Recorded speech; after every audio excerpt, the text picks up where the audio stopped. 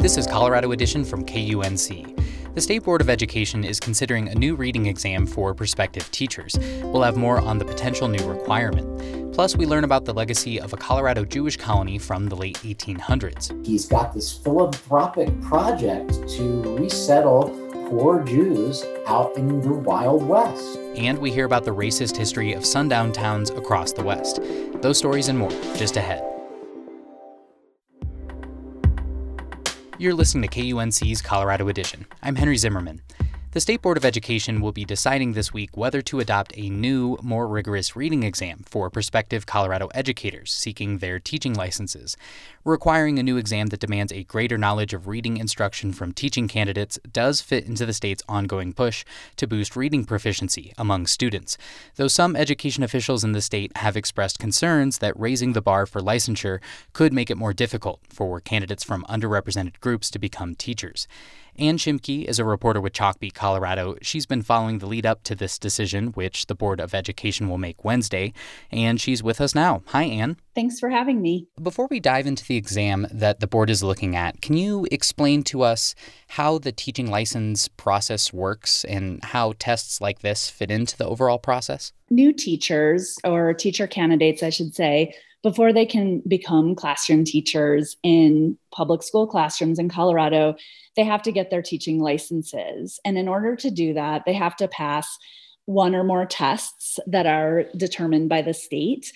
So this new test that's being considered is one of those tests, and they have to achieve a passing score, which the state also sets. What can you tell us about the test? This is teaching elementary school reading test. Currently, their elementary teaching candidates, as well as special education teaching candidates, do take a reading subtest. It's shorter. It's not as in-depth as this new 5205 test. And so the 5205 is really going to be more specific and adhere to state standards on how to teach reading. And so what will happen if the board approves the new exam on Wednesday? When would the requirement take effect? So there's going to be about a year grace period. So candidates will be allowed to take the 5025 and earn their licenses, or they can take the old set of tests and still meet state requirements. It'll be about a year before the Praxis 5205 is the only option. And if the board decides not to adopt it, I assume they just keep the existing reading instruction exam? That's exactly right. And so the new test, if it's adopted, that would apply to elementary education teaching candidates, early childhood education teaching candidates, and special education candidates. Currently, early childhood candidates do not have to take a test on reading. The other two majors do have to take that reading subtest that I mentioned earlier. Some officials in education have expressed concern about the potential new requirement in this particular test.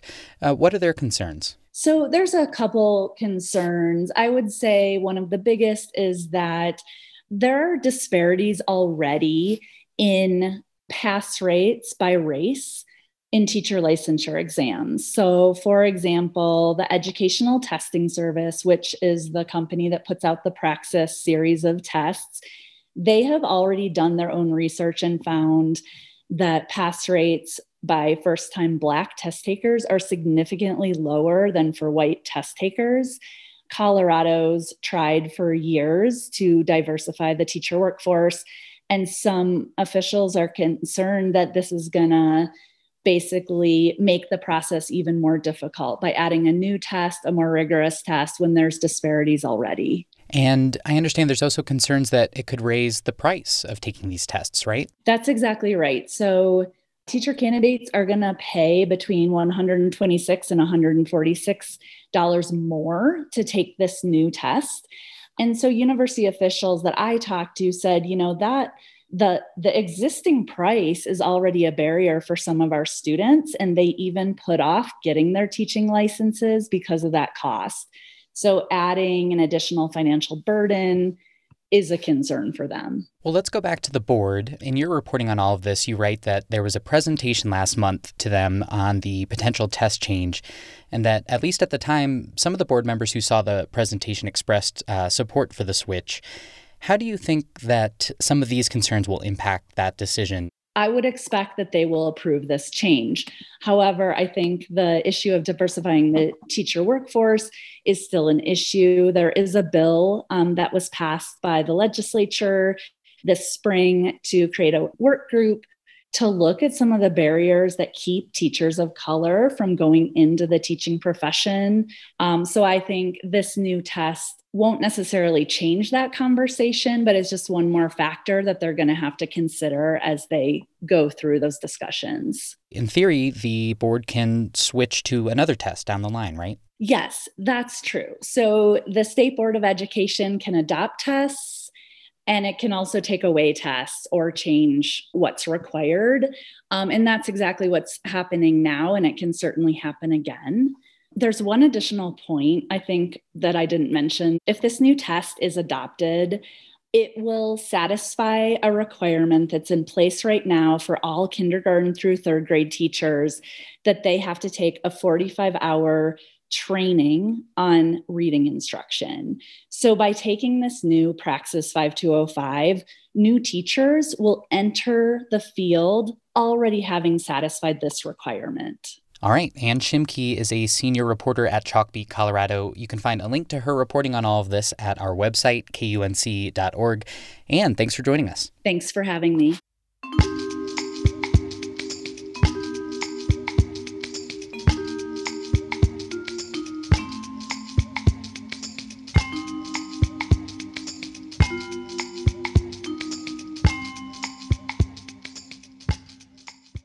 Many communities across the Mountain West were once known as sundown towns.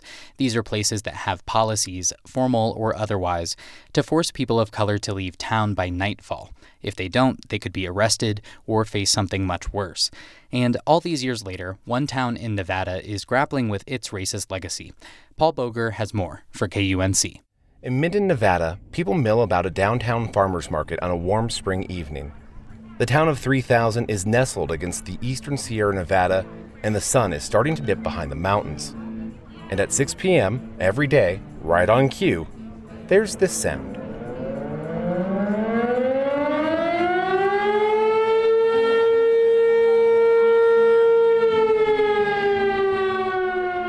The deafening siren blares across the Carson Valley.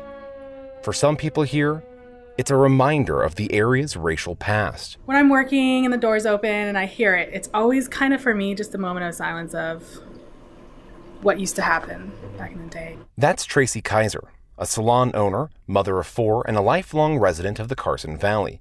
She's also a citizen of the Washoe tribe, the native people who were first here. In 1908, Douglas County enacted an ordinance that required all Indians to leave town by 6:30 p.m.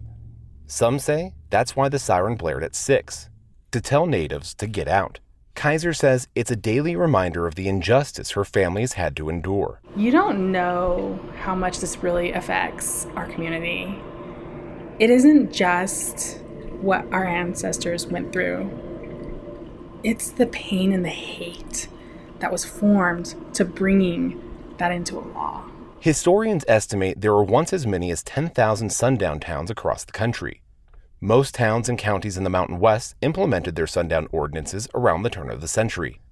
But here's the thing. Town officials say the siren had no connection with the racist ordinance of the past. It was never the intent of the siren, and it was never tied to any ordinance that required sundowner town. That was J.D. Frisbee, Minden's town manager. He says the siren was always connected to the town's volunteer fire department. They set it off to go at noon and 6 every day for insurance reasons and for maintenance purposes. And it just so happened to be within a close proximity of the sundowner ordinance of 6:30 that I guess psychologically people tied the two together. Some people in town buy that, others don't. But either way, the siren is now associated with the sundown ordinance. State lawmakers recently stepped in. They passed a measure banning the siren from sounding at 6 p.m. The law doesn't say a word about blaring the siren at any other time, meaning Minden can continue to sound the siren at noon. But that idea has the community split. Back at the farmer's market, Liz Hastings says the siren should stop altogether because it's giving the town a bad name. It doesn't evoke anything positive or unifying for the community. I feel like it's embarrassing. I feel like it shouldn't be happening. Others, though, want Minden to defy lawmakers, like 27-year-old Logan Peterson, who has lived here all his life. I'm sorry that the noise offends them, but that's not by any means what it is today. It's a tradition. Most traditions have historical backgrounds. But for Tracy Kaiser and other tribal members, if the siren went off at a different time, that would be fine. You need that tradition so bad, change it to 5 or 7.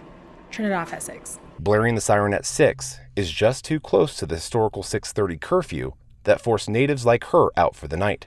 For the Mountain West News Bureau, I'm Paul Boger in Minden, Nevada. That story comes to you from the Mountain West News Bureau, a regional reporting collaboration. You can find more stories at our website, kunc.org, and you're listening to Colorado Edition from KUNC. U.S. oil prices rose above $70 a barrel this week, a sign that the industry is bouncing back after a bust brought on by the pandemic. It's bringing a much-needed jolt into the local economy of Weld County. Energy companies in the area shed thousands of jobs over the past year, but they're now slowly adding some back. KUNC's Matt Bloom is here with more on how that recovery is going. Matt, thanks for joining us. Good to be here. We know people are traveling again, flying and taking road trips, and that's boosting demand for oil. How is that showing up in the job numbers in Weld County? A reminder to listeners that we have tens of thousands of active oil and gas wells in Weld County, and companies have really just been running a skeleton crew over the past year. That's because oil prices have been historically low. But over the past few months, the demand switch has been turned back on, and suddenly the price is the highest it's been in almost 3 years. So a lot of companies are reversing course and starting to hire again pretty quickly. James Smith is a driver that I spoke with. He hauls oil. His income was cut in half last year during the bust, so he ended up leaving the industry for a while. But last month, he got a call that the oil field needed him again. So much activity to haul oil right now, and it's almost crazy. Actually, prior to you calling me, I just received a call from my supervisor saying, hey, I had to switch up your dispatches. We had an oil line rupture. We're sending 6 trucks out to one location to bottom out every single tank they have. So people like James are seeing their incomes go back up.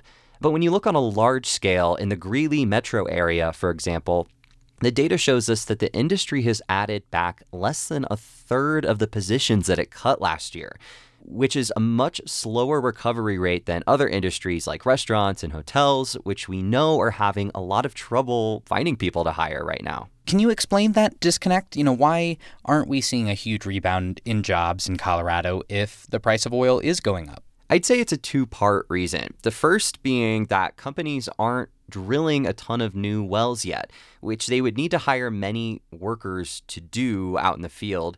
They're really just going back to the wells that have already been drilled. Second is a longer-term trend in the industry of consolidation that we've seen really ramp up over the last 9 months or so that's led to the elimination of a lot of jobs. Just this week, 3 of Colorado's largest drillers, Bonanza Creek, Extraction Oil and Gas, and Crestone Peak Resources, announced that they're all going to be merging into one massive new oil company. I talked to Steve Diedrichs about this. He's an economist with the energy analytics company Enverus in Denver. There's much more of a call for operators to start returning value to shareholders. And generally, the way to achieve that is generate free cash flow and start returning that. So it really sets itself up for kind of that flat to super low growth that we're seeing operators guide to today. Diedrich says a lot of companies, even prior to the pandemic, were not performing well for a number of reasons. So one way to cut costs is just to join forces. The energy industry at large is sort of at the beginning stages of what is going to be a pretty major transition away from fossil fuels and toward renewables. Is that at play here? And, I'm wondering what that means for the local economy in Weld. What Diedrichs and other economists have told me is that it means we're just not going to see a ton of growth in oil in Weld like we saw during the past decade. There will likely be a little bit of a boom as the world continues recovering from the pandemic, but a lot of investment at the local, state, and federal level is in renewable energy projects right now. For example, Platte River Power Authority, the electricity provider for most of Fort Collins, Loveland, and Estes Park, just announced it plans to build its largest solar farm ever in Weld County starting later this year, which to me is pretty symbolic of what's happening. KUNC's economy reporter Matt Bloom. Matt, thanks for joining us. Thanks for having me.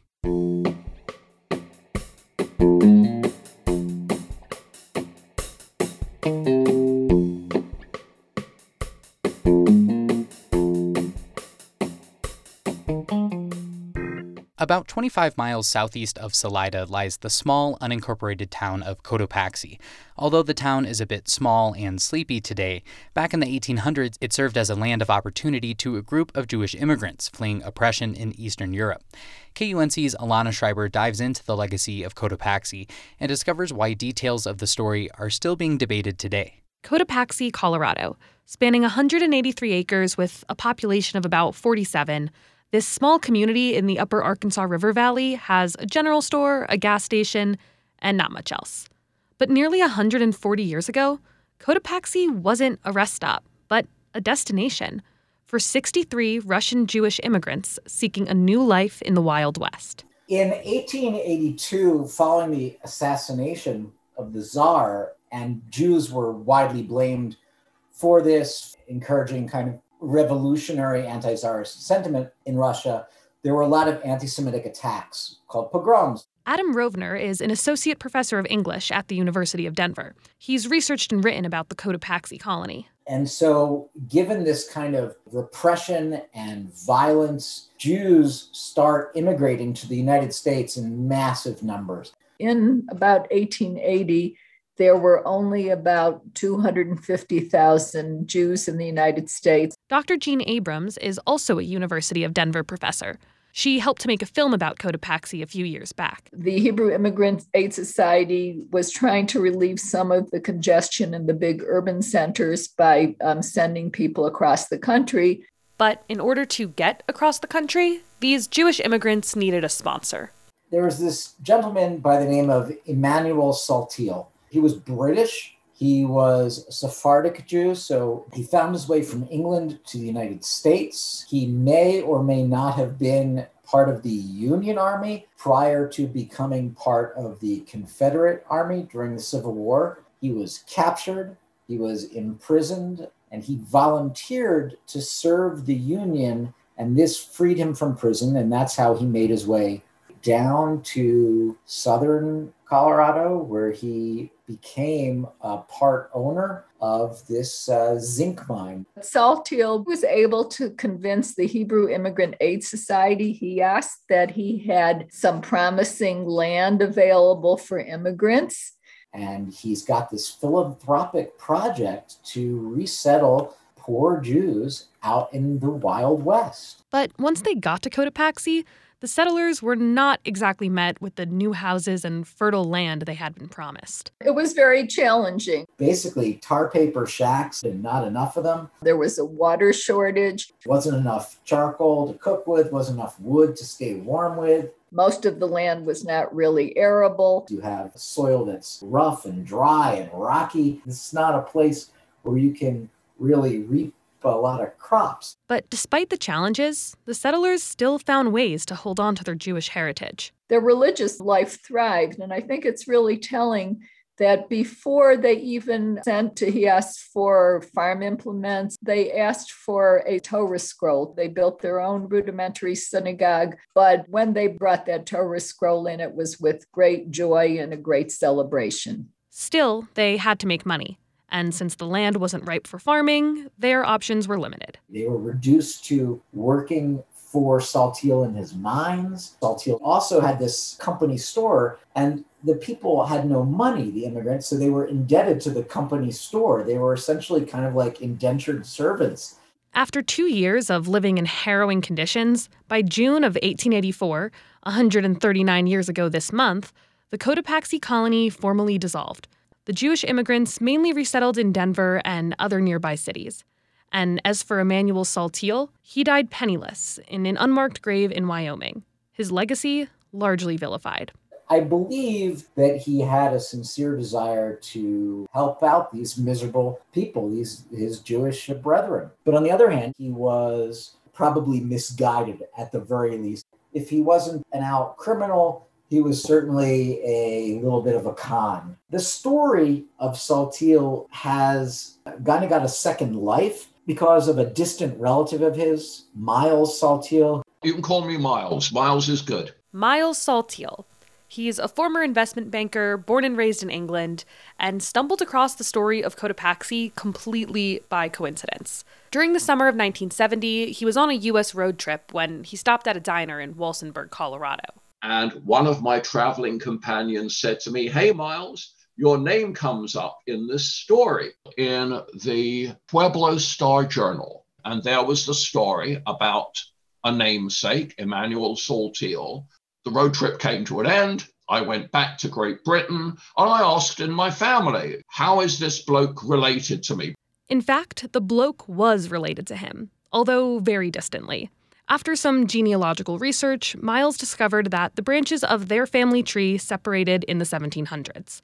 But when Miles returned to Colorado in the 90s to help with a film on Cotopaxi, he was bothered by his ancestors' depiction. That was a pretty uncomfortable experience for me. I mean, not only was it the Colorado winter, which is not a lot of fun, but I was drawn into the company of people who just basically regarded Emmanuel Saltiel as a bad hat. And I didn't have any real basis to challenge it. And I also felt, as I say, that there were holes in the story. It's not that Miles believed Emmanuel was some kind of hero, but he did think there wasn't enough evidence to decisively condemn him. So he confronted this Wild West problem with a Wild West solution. Oh, the bounties. That's right, bounties. Bounties for historical documents. For example, people spoke of a petition against Saltiel. Now, Saltiel himself refers to this petition, a false defaming petition, he says. I'd like to see that petition. I'd like to see what these guys were complaining about. But despite putting up bounties in 2015 for a total of $25,000, no one came forward. Nobody's got in touch with me. Nobody at all. And I think if there was something that might have been there, it should have happened by now. On the other hand, it's a few years later. Let's try again. Hey, gang, the bounties are there. As long as these documents are missing and the bounties are out, Saltiel's legacy is bound to be contested. But regardless, there is one thing that pretty much everyone can agree upon. The Cotopaxi colony was so much more than a farming failure. So I like to look at Cotopaxi ultimately as a success story. They were certainly challenged in Cotopaxi in terms of the physical circumstances and the harsh winters. But what it did do was help really hone their leadership skills and their survival skills. So most of them did indeed stay in Colorado, and many of them went on to become successful leaders. In fact, out of the 63 original settlers, only 2 left the state. Former colonist Ed Grimes helped establish Congregation Zerah Abraham in Denver, which still exists today. Ira and Simon Quiet, whose father Philip survived Cotopaxi, became influential lawyers and political figures. And you might recognize the name Itzig Shames, whose descendants went on to found Shames Makovsky, one of the premier real estate developers in the state. Denver was founded in 1864 on the back of a gold rush. The Jewish community was here from the beginning of that city. There's probably not a city in the United States that from its founding had such an impact made by Jewish Americans and Jewish immigrant Americans. But a lot of people don't realize that because Colorado is not perceived as being a center for Jewish history. But it really is. And when it comes to acknowledging the true significance of the colony, even Miles agrees. There was a period when it was a bit of a stone in my shoe. I felt, poor old Emmanuel, he wasn't getting a fair crack of the whip. If there's something I could do to help the poor old chap out, I'd like to do that. But I absolutely don't want to take away from the heroism of the colonists on that plateau. That's the pioneering story, and it's a great story. And what their descendants have made of their lives is what one hopes for out of the American dream. But if you happen to have one of the Cotopaxi historical documents, you know who to call, because you might just collect a bounty. That was KUNC's Alana Schreiber. And that's our show for today. On the next Colorado edition, we'll take a look at attempts in Colorado to incentivize certain behaviors, from vaccinations to employment. I'm Henry Zimmerman. Our production staff includes Tess Novotny, Alana Schreiber, and Ray Solomon. Brian Larson is our executive producer. Thanks for listening. This is Colorado Edition from KUNC.